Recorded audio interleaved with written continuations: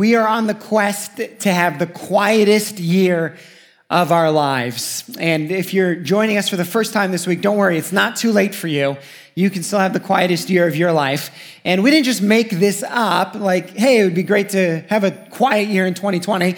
No, we got this from the scriptures. See, the Apostle Paul, in his first letter to the church at Thessalonica, writes to them these words, aspire to live quietly. Let's look at it in a little more context. I'm in chapter 4 of 1 Thessalonians, and he says this, but we urge you, brothers, to do this, that was to love each other more and more, and to aspire to live quietly, and to mind your own affairs, and to work with your hands as we instructed you, so that you may walk properly before outsiders and be dependent on no one. And so from that verse or that line, aspire to live quietly, we've drawn our entire opening series, and we're on this quest to have the quietest year of our lives. Now, in week 1, we looked at what quiet is not. Quiet is not weakness. It's not isolation. It's not passiveness or passive aggressiveness. It's not a lack of ambition.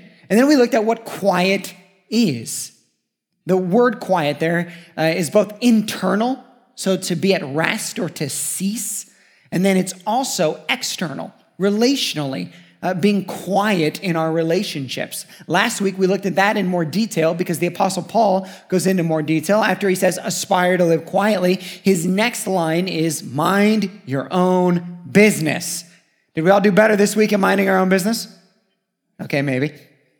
It's all right, you can keep getting better. I hope at some point in this week, you said to yourself, if you were here last week, that's not my business. And you turned and you walked the other way. And last week we looked at 3 areas that we tend to not mind our own business: in our speech, through gossip or slander, in the way we compare ourselves to other people, which we said mostly happens on social media, and then also in the way that we might have a tendency to meddle or to put our nose where it doesn't belong. And one way to have quiet, well, is just to stop doing those things. Bring some quiet to our lives. Well, this week, we're going to look at Paul's next line in this verse. It says this, work with your own hands, or work with your hands. Now, we see this line, and you might think, what does this have anything to do with God? What does this have anything to do with my Christian life, to work with your hands? Why is that line in there, and how does this apply to the gospel? Well, we have to remember Paul's motivation for why he's telling the Thessalonians to live quietly. It's kind of concentric circles. We live quietly first because there's some benefit to our own lives. Like when we quiet ourselves, we can hear God's voice better. And then we live quietly because it's beneficial for the body of Christ. When there's less gossip and less slander and less meddling and less comparing, then we can be better brothers and sisters in Christ to each other. So the church can operate as it's supposed to operate, like a family. And then continuing to go out, and really most importantly, we live quietly because it advances the kingdom of God. At the very end, Paul kind of hints at what his real motive is when he says, so that you might win outsiders. So those who are not in Christ might be impressed by how you're living quietly and might be drawn to Jesus. So ultimately, we live quietly. Yes, it's good for us. It's good for the body of Christ, but it brings glory to God and the integrity of his name. That's why we live quietly. And that's why Paul is giving all of the instruction that he's giving here. Remember, he's writing to a real church, a real group of people. And we're reading it 2,000 or so years later, and we're looking into it and saying, okay, without changing it, how do we apply it to modern day? How do we live quietly? How is this beneficial for our church? How will this make us better as a group of reaching people for Christ, of advancing the glory of God and his name? Work with your hands. Contextually, here's what's happening. There's some in the church in Thessalonica that thought that Christ's return was imminent. And so as a result, they decided, why are we even working? Let's just stop. Jesus is coming back. I don't like my job, so I'm not going to go. I don't recommend that. And so some of them were doing that. And after a while, they refused to go get jobs and to work with their own hands. So the rest of the church was having to pay their way. And their mindset was, I don't need to work. Jesus is coming back. You guys have more money than I do, or particularly the wealthy Christians. So why don't you guys just pay for everybody and I'll just be idle? That was the mindset that Paul was writing into. And so to them, he says, work with your hands. Go get a job. That was the modern translation. Work with your hands. Now this word work, the first part of it, work is an idea that is ingrained in Scripture from the very beginning. God creates man, and then later he forms woman, and to both he gives an instruction to work. Then there's kind of a reset happens with the flood, and God puts Noah to kind of repopulate, recreate, and he gives him a mandate to go work. And then he forms the covenant, and there's an instruction to them to work. And then Jesus shows up on earth and he works. And then the Apostle Paul and the early church work. Like this idea of work is ingrained throughout the scriptures. It was in 2012, a great philosopher and modern scholar said this: working is the best medicine. That was actually a Lindsay Lohan tweet. She's not a scholar, but she was right in this particular case, that working is a good medicine. We've been wired for it, to be working with our hands, to have purpose when we wake up to do something. I was discussing this text with a college student. He said, it's interesting. The less I have on my schedule, the worse grades I get. Maybe you can relate. When I have nothing to do, I get nothing done. When I have much to do, he was saying, I get more done. Why? Because we're wired to work. It's a part of who God made us to be. Now, I'm not saying that means you have to love your job. Many of us, or statistics would say, people don't always love their jobs. But there is something for the Christian that's even underneath it. The Apostle Paul says it this way: work and everything you do is heartily unto the Lord. Like your work isn't for that boss that you might not like, or the job, or the corporation, or the nameless person who, makes you be in there, but you're actually working unto God in everything that you do. And it's not just the paid work that we do, because in our culture, we have this idea of retirement where we stop working. But it's in all that we do. On all that we do, that there's something that God has created for us to do. Now, Paul isn't just talking about work like, he's not just saying to them, hey, it's good for you to work because it's good for you. He's telling them, work because it's actually ruining the church and therefore God's name because you're not. Let's look at what he says there. So in 1 Thessalonians, this was Paul's first letter, he says, work with your hands. Then in the second letter, he expounds upon that. I think the natural assumption is they didn't get the message. And so he writes his second letter, and he takes those 4 little words, work with your hands, and he writes a whole paragraph. As if to say, guys, I really need you to get this. Let's look at what he says in his second letter. He says, now we command you. In the first letter, he was urging them. The second letter, he's commanding them. Something needs to change. Now we command you, brothers, in the name of our Lord Jesus Christ. Here's why Paul writes that. There's some modern confusion that some people look and they say, well, I don't really like Paul. I like the Bible, but I don't like Paul. Now, well, Paul was an apostle, and when he writes in the name of our Lord Jesus Christ, what he's saying is, I'm giving this instruction with my hand, right? But this is actually Jesus' instruction. I'm writing on his behalf as an apostle. And so this is what Jesus is saying to his church through Paul. Now we command you, brothers, in the name of our Lord Jesus Christ, that you keep away from any brother who is walking in idleness. That's I-D-L-E, not I-D-O-L, in idleness.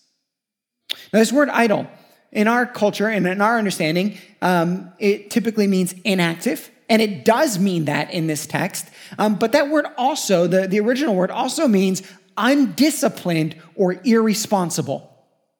And so Paul is saying that you keep away from any brother who is walking undisciplined, irresponsibly, or inactive, and not in accord with the traditions that you received from us. Now, what are those traditions? Well, those traditions are all the way back to the beginning that I told you, that God wired us to be workers and to be about doing something, that work is good for us. It's good for the soul. We know this. I mean, the term unemployment depression is like a well-accepted term in our culture. We know that inactivity can actually be damaging to our soul. And that sometimes what we need is just to reactivate.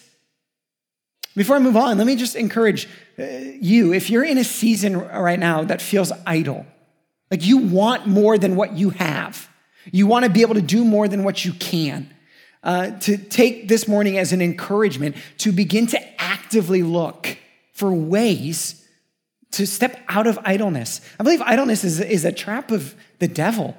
In idleness, he likes to take over not take over, but he likes to influence the way we begin to think about ourselves.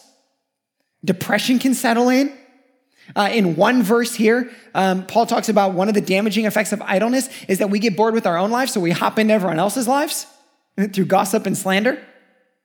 That idleness is a tool of the enemy to damage our souls.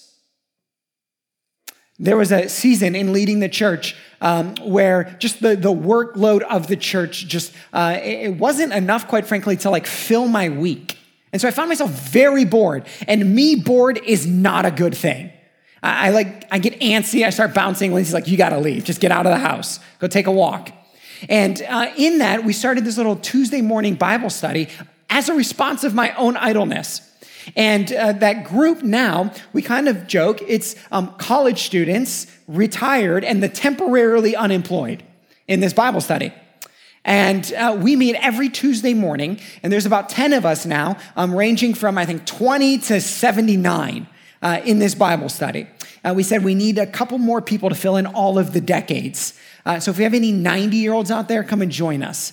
We also need a teenager. And so when we're filling this with this group of people who on that day and in that moment could just as easily, because they don't have like a routine work schedule anymore, be at home watching Netflix, right? They could be watching Netflix during that time, but instead we're together and we're studying the scriptures. They actually help me write my sermons, and they're making incredible gospel impact.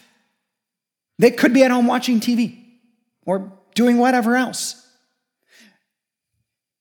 And them stepping out of idleness in that, and it's kind of been like one by one, it's been added, has been good for the soul and good for all of us. And it's good for you because they help me write better sermons.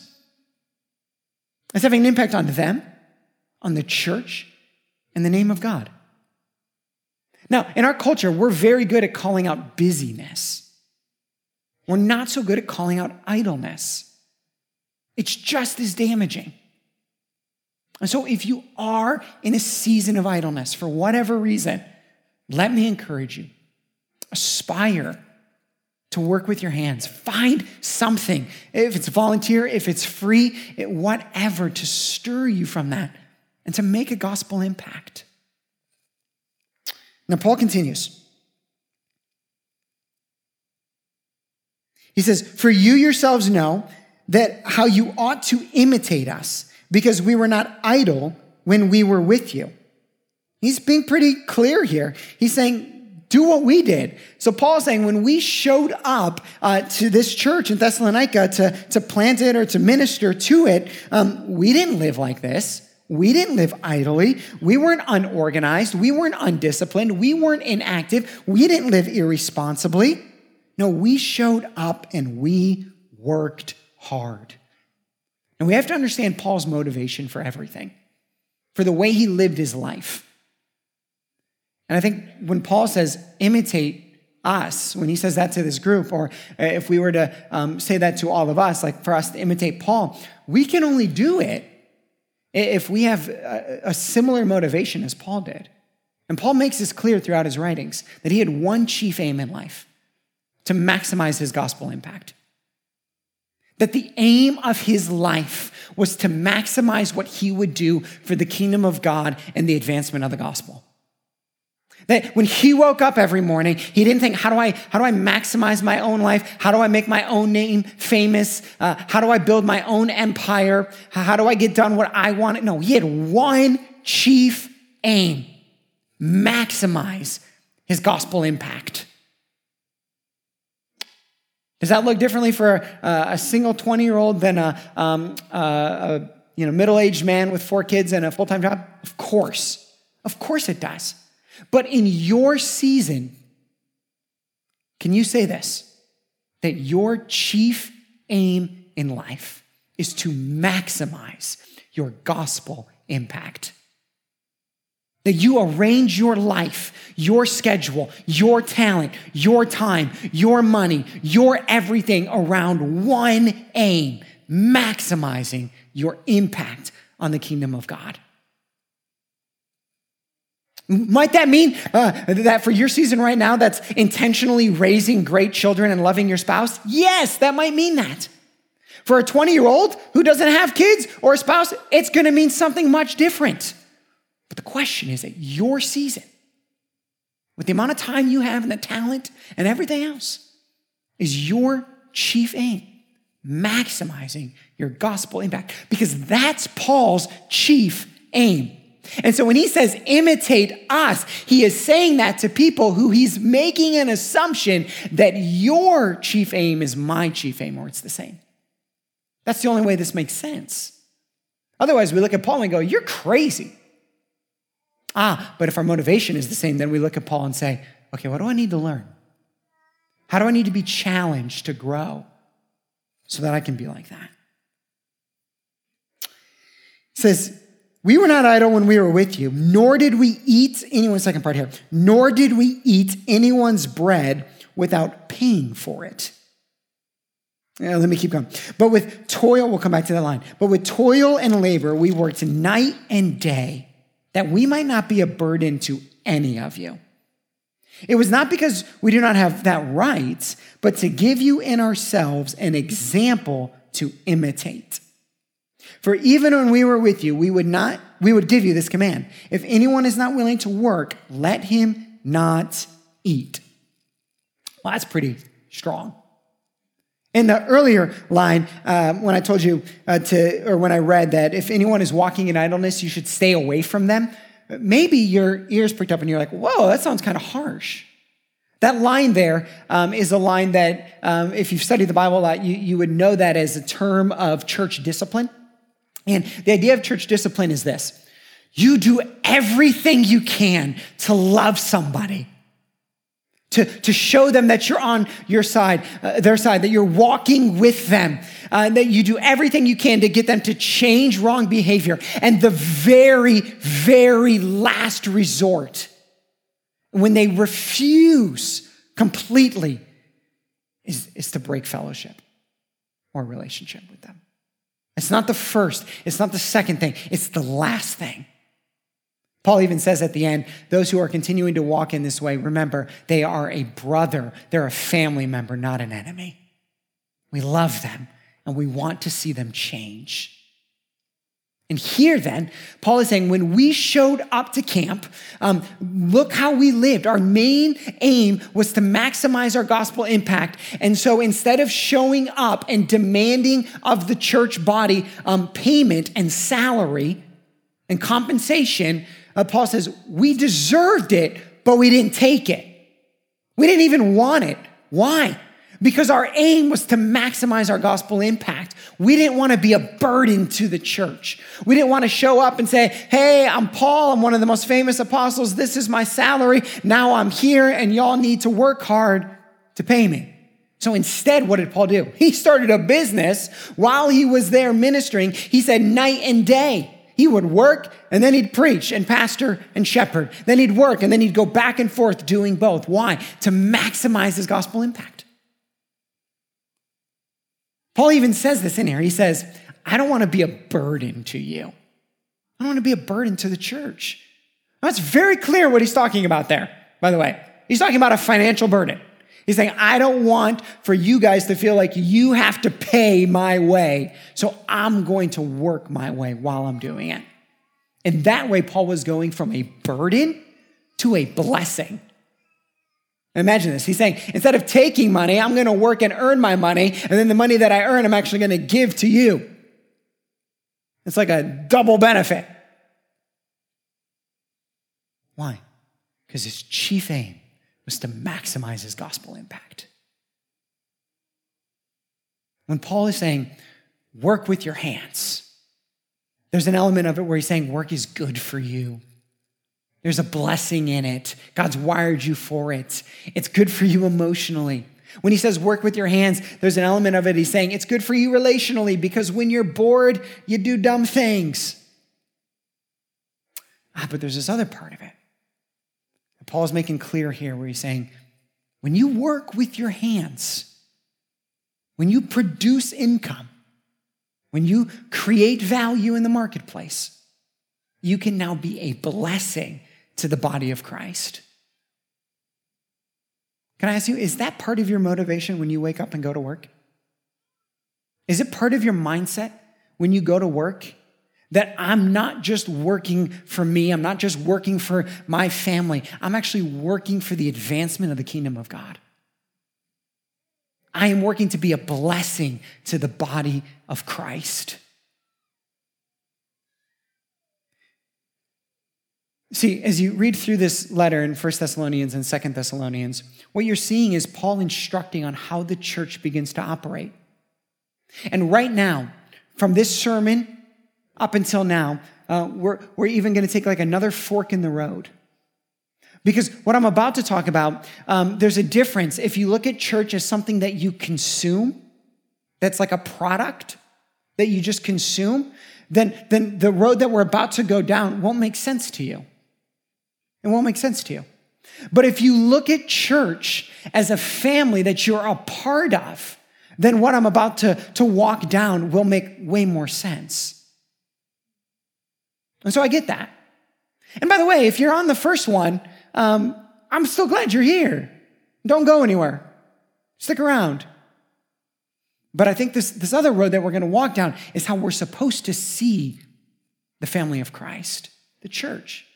And so Paul's mindset here is this: I'm going to work really hard so that I can be a blessing, not a burden. Now, this word burden, maybe that seems like a harsh term. Maybe you're out there thinking right now, well, am I a burden to the church? Am I a burden because I don't give as much as that person? Am I a burden because I had to ask for help someday? Am I a burden because I don't give anything? Like, am I a burden to the church? And maybe there's this thing inside of you that like, that doesn't feel good. To some, I would say this. Here's what we're not talking about.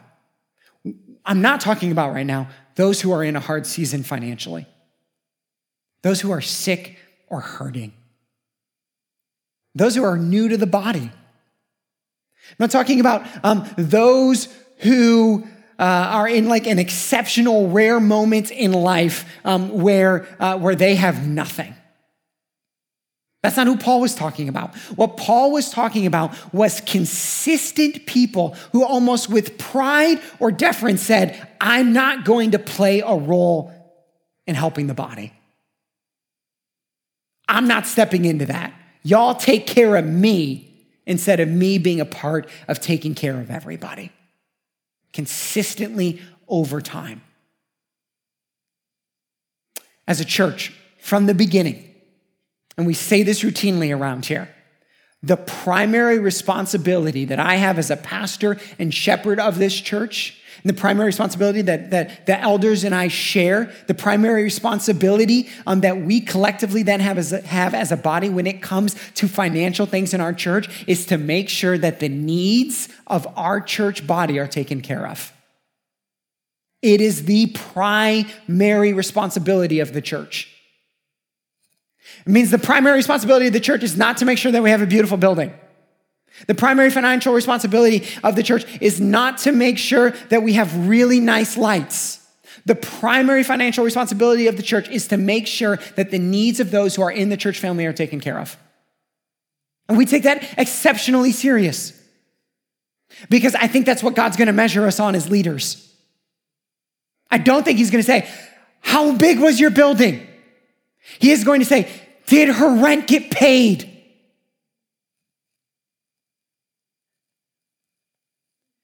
And see, when you begin to see church as a family, so if you're new around here, you just get to, this is like a family meeting that you get to watch in on. If you are a part of the church family, then the way this is supposed to work is that because the gospel compels us, we step out of our idleness and we begin to say, how do I maximize my gospel impact at this season of my life when it comes to this area of money? How do I maximize it? How do I play a role in the church family? And Paul seems to indicate that the thing that will stop us from being able to do that is idleness. Now, I don't think we have this problem in our church. We don't. We don't have the problem in our church where there's people like, I'm not working, y'all give me money. Doesn't exist in our body. But the word idle means unstructured, undisciplined, and irresponsible. So let me challenge you a little bit as your pastor. Again, this is those of you who, this is your church. Unstructured, undisciplined, or irresponsible living can be just as sinful as any of the other things we would list. Challenging? Yes. Biblical? Yes. So here would be my encouragement to you. If it's knowledge that you need on how to better handle this area of your life, go get it. Go get it. You know how I told you at the beginning that you don't exercise church discipline until after many, many warnings or many of this? Let's just pretend that every time we've ever talked about this before it didn't happen. This is step one. It's the first time. Let's pretend. And here's my encouragement. That if you need to gain knowledge and how to handle money better, go get it. It's a godly thing to do. We'd love to help you. That's why we offer Financial Peace University. But if you get to the second one, there might be some issues that need to be dealt with underneath the irresponsible one. It might mean excessive spending in areas. It might mean you haven't yet dealt with your need to compare yourself to everybody else, and so you have to buy bigger and better and newer.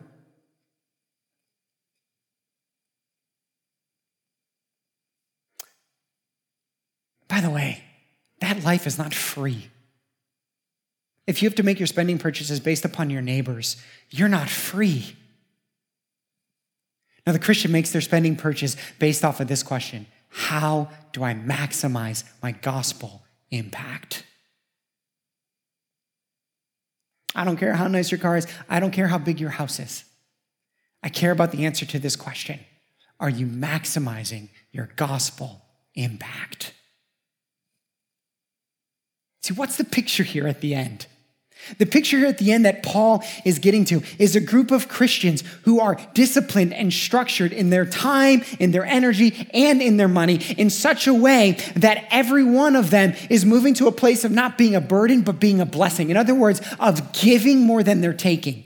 And that is a sign of maturity. I do admit this to that Tuesday morning Bible study. I said, I think this year, 2019, last year, was the first Christmas that wasn't a net gain for me. I was like, that's kind of embarrassing. I'm 33 years old. I have very generous people in my life. But I realized there has to come a point of maturity where my Christmas needs to cost me more than it benefits me. There's a point of spiritual maturity where you look and you say, I want to give more to the body than I take.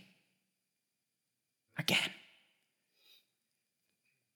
Are there seasons of difficulty? Yes. And that's when the church is there operating in its way that says, I got you. I've got you in your season of difficulty. Why? Because I've set up in my life in such a way now to be generous. I've set up my life in such a way to be a blessing.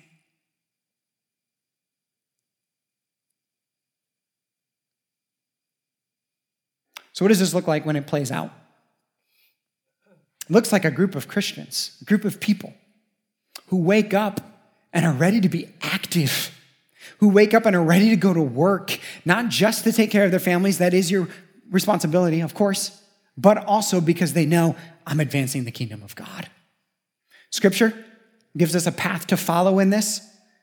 It starts with something called the biblical tithe, where 10% of what we earn goes back to the body of Christ that we're a part of. If I came to Christ at a late age, I think this would be the hardest thing for me to swallow about being a Christian. Just being honest. But I was fortunate enough that I grew up in a family where this happened regularly, and so it was never a thought for me. I understand for other people who didn't grow up in this is one of those like, what moments? Why? Why? Let me give you a couple reasons why. It's a way of saying, God, I trust you. I've said this over and over.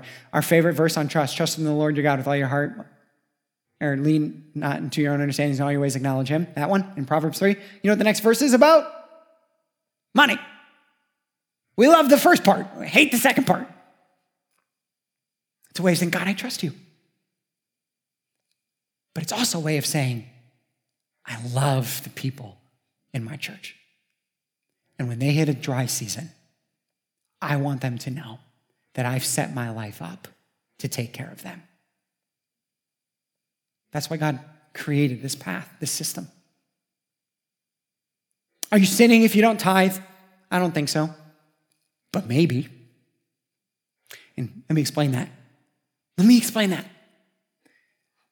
maybe is for a group of people who are like Paul is instructing here, and who are saying, I refuse to play a role in the body of Christ. It's not because they can't. It's not because they're unable. It's not because they're in a hard season. But they refuse. They've dug in and they've said, God, you don't get to touch this part of my life.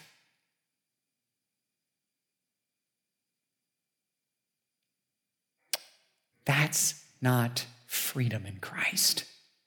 Freedom in Christ is you're so overcome by the gospel of Jesus that you open up your whole life, every part of it, and you say, you can have your way with all of it. The end game for Paul, and I think the end game for us then, is that we are a body of people, a church family, that sets our lives up in such a way. And for some of you, you're like, that's going to take me like 4 years to get to that. Great. Start today. Others of you, you could pop in right now, and you probably wouldn't even miss a beat. Others of you, it might just mean rearranging some things.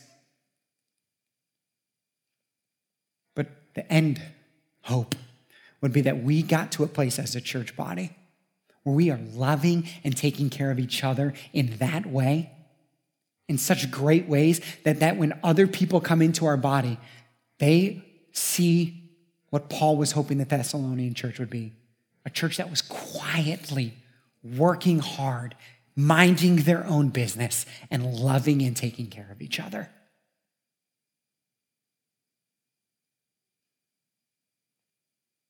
See, maybe as a church, we don't need to be quite so, and I say church, I mean like large church, like Christians in America.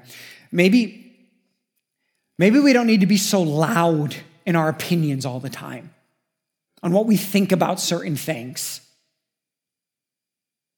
Maybe we don't need to be all over social media slamming the evil of this and that, or those people and that people. And maybe what we need to do is just quietly mind our own business, work with our hands, and set up our lives in such a way that we love each other and take care of each other in a way that makes people go, wow.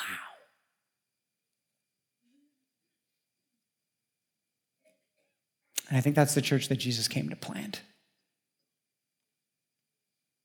We all have a role to play in this. We all have a role. In closing, we're going to take communion today. And here's why we're going to take communion. 2 reasons. The first reason we're going to take communion together as a group today is to remind us that everything we just talked about only makes sense when you view life through the lens of the gospel. You see, we're not like some social group. We're not like a nonprofit organization that takes care of people. We're not humanitarian aid. We're a church. And so everything that I've just talked about only makes sense when you and I arrive at this place and say, I was dead in sin and Christ made me alive. The thing that makes all of this come together is that we are unified and we are now a collective identity as a body united only through Christ. That at the heart of all of this and at the bottom of all of this is a man, Jesus, who lived a perfect life, died on a cross, and rose from the grave.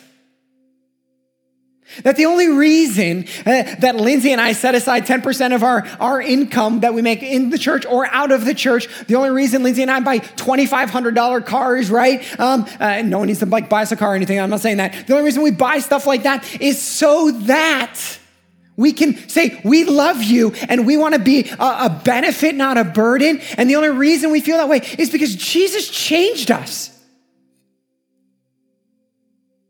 Because all of us could pursue a life where we wake up and say, I want to maximize my impact today. But then Jesus comes in and changes everything and you go, I just want to maximize my gospel impact.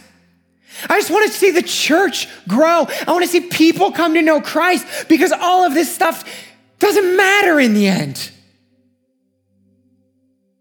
And so we take communion today just to remind ourselves why all of this happens. What's the deep motivation here?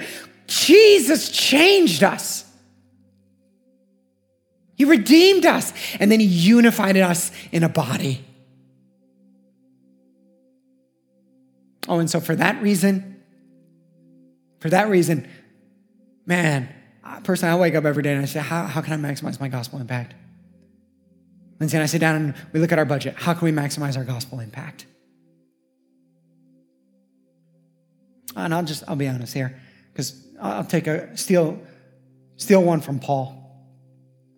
When he said, hey, imitate us. Here's my goal, personally. Lindsay and I talk about this. I look forward to the day when I can look at the elders of our church and say, I make money elsewhere. I don't even need a salary. Oh, I crave that day. Crave it. But here's what I hope. I hope that by the day or the time that we get there, that whether or not we took a salary wouldn't even matter to our church. Because we've been so overcome with generosity. And we'll still do it. And instead we can look and say, now we can go be a blessing to so many more.